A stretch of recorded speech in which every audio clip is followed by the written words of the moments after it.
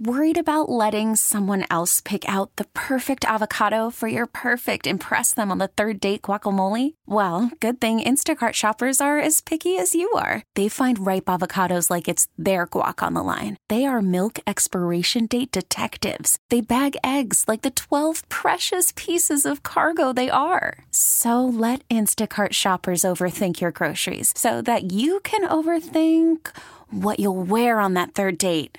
Download the Instacart app to get free delivery on your first 3 orders while supplies last. Minimum $10 per order. Additional terms apply. T-Mobile has invested billions to light up America's largest 5G network, from big cities to small towns, including right here in yours. And great coverage is just the beginning. Right now, families and small businesses can save up to 20% versus AT&T and Verizon when they switch. Visit your local T-Mobile store today.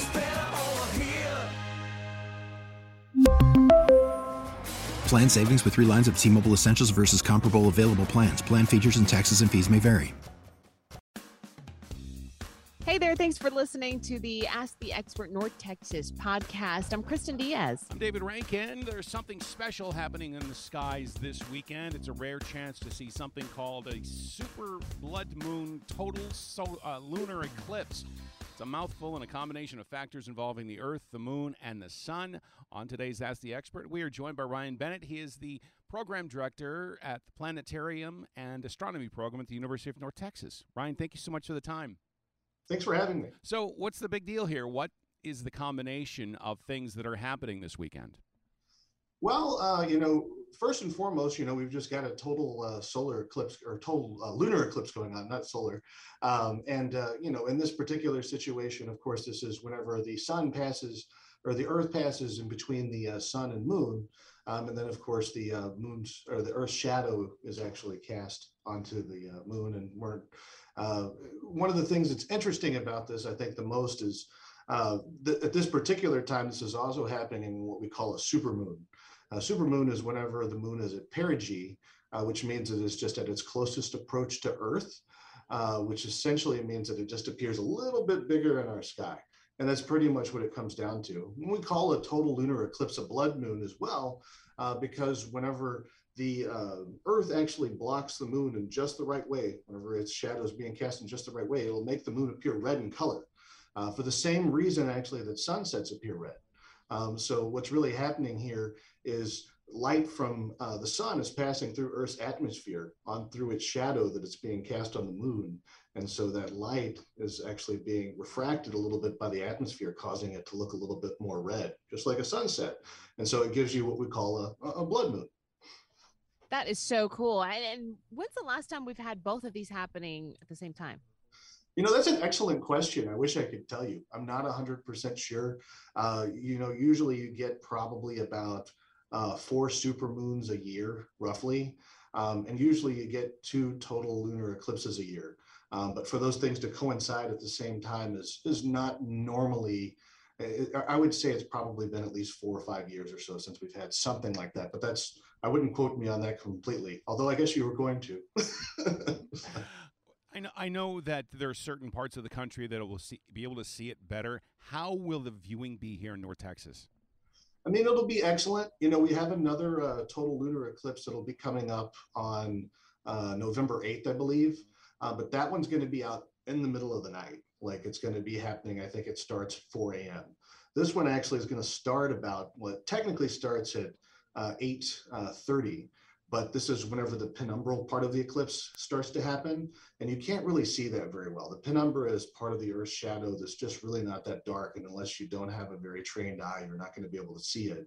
So whenever you start to see the actual partial eclipse start to begin, whenever we start to move through the umbral shadow, that doesn't happen until 9:30. But you don't have to stay up really, really late to see it. That one on November 8th, that doesn't even start until about 4:30.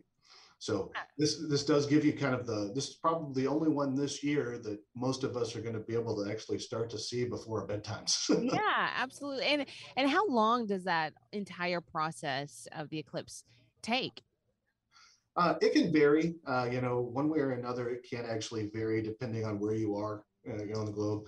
Here, it looks like it's going to take about 3.5 hours or so to move through the entire eclipse, which is actually a fairly long one. I know that there's some confusion between lunar and solar eclipses and which one is the dangerous one. It's perfectly safe to look at a lunar eclipse with your naked eyes, right? Absolutely, yes, it is. There's nothing wrong with it. Of course, the solar eclipse, you definitely want to avoid that. Get those solar eclipse glasses and all that kind of stuff. We do have one of those coming up in 2024. We'll have full totality here, which will be a fun thing to do as well.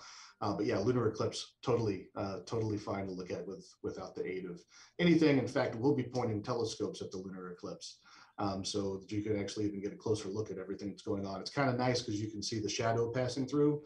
And whenever you see that, that allows you to actually see other features on the moon that you usually can't see. We talk about how, the moon affects gravity, affects the waves and in the ocean and whatnot. How is the Earth affected by these eclipses when they happen? I mean, predominantly it's just the light that's coming off of the moon for the most part. Tides and everything like that are going to come to effect. They're always going to follow the moon wherever the moon's path is. There's even actually some tidal force that actually gets put on the surface of the Earth, and the surface of the Earth actually changes just a little bit. It's very insignificant. Obviously, water is a lot easier to change, and that's why we see it in tides. But no, as far as the eclipse goes, the major effect is going to be just essentially almost viewing the moon go through all of its phases in just a few moments instead of waiting an entire month. But I do know, hopefully I don't introduce anything there that confuses people and thinks phases are actually caused by the Earth's shadow, because that's a totally different story that we could talk about if you want. What about the supermoon part of it? How is that going to affect tides? The fact that the moon is actually closer to the Earth than at its apogee. That's a good question. So with it being a supermoon, definitely tides would be at their highest, right? So whenever you're close, whenever you've got the two objects that are closer together, the force of gravity is actually a little bit stronger.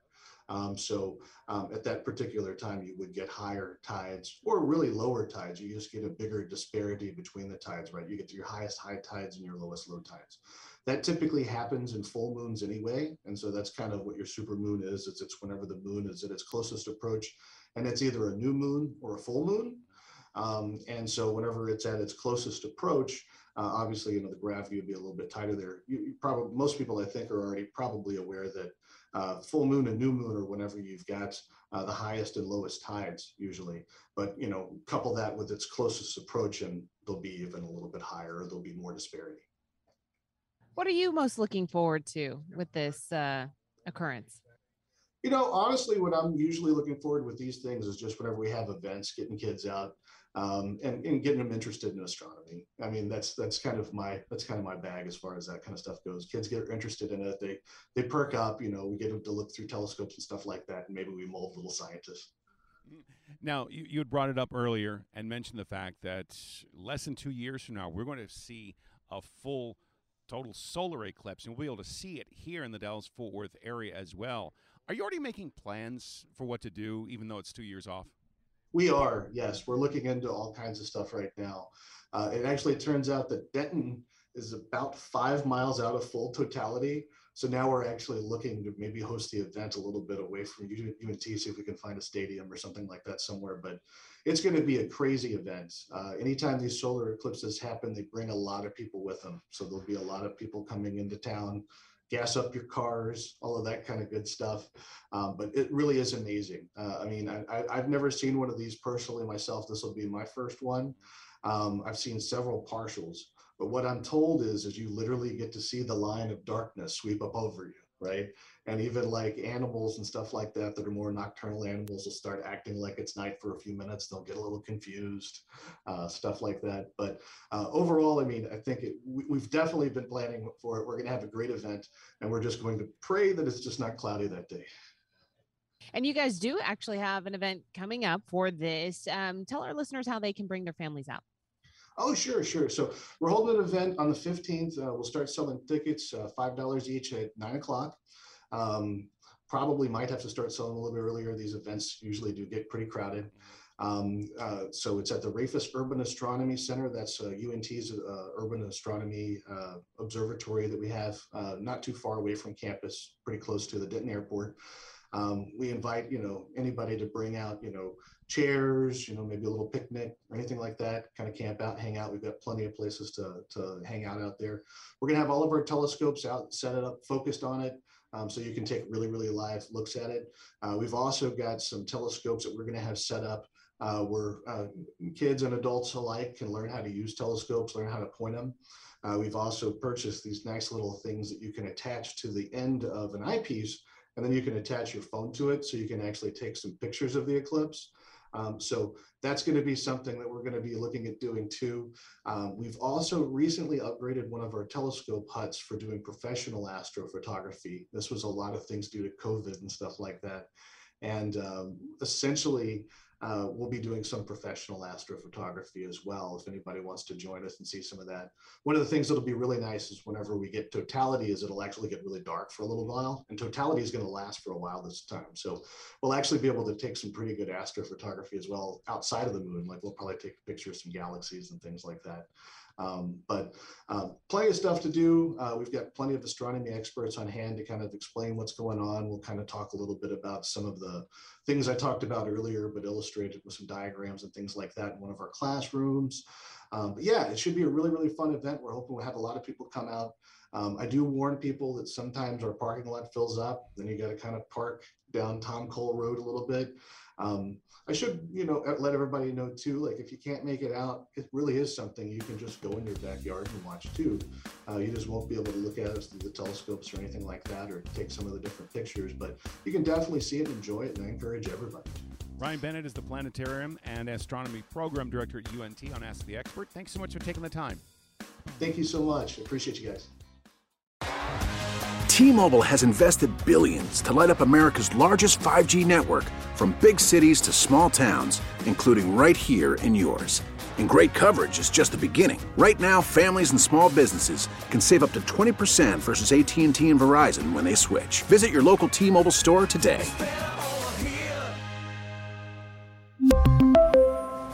Plan savings with 3 lines of T-Mobile Essentials versus comparable available plans. Plan features and taxes and fees may vary. Protect your vehicle's engine with a full synthetic oil change and save with Mobil 1 at O'Reilly Auto Parts. Purchase 5 quarts of Mobil 1 full synthetic motor oil and receive a $10 O'Reilly gift card after rebate. See store for details. With your Mobil 1 purchase, you'll also receive 2 times points during O Rewards Bonus Points Month at O'Reilly Auto Parts. O'Reilly Auto Parts. Hey, Rob Bradford here. I have set out on a mission with my good friends at FanDuel to prove what I have known for some time. Baseball isn't boring.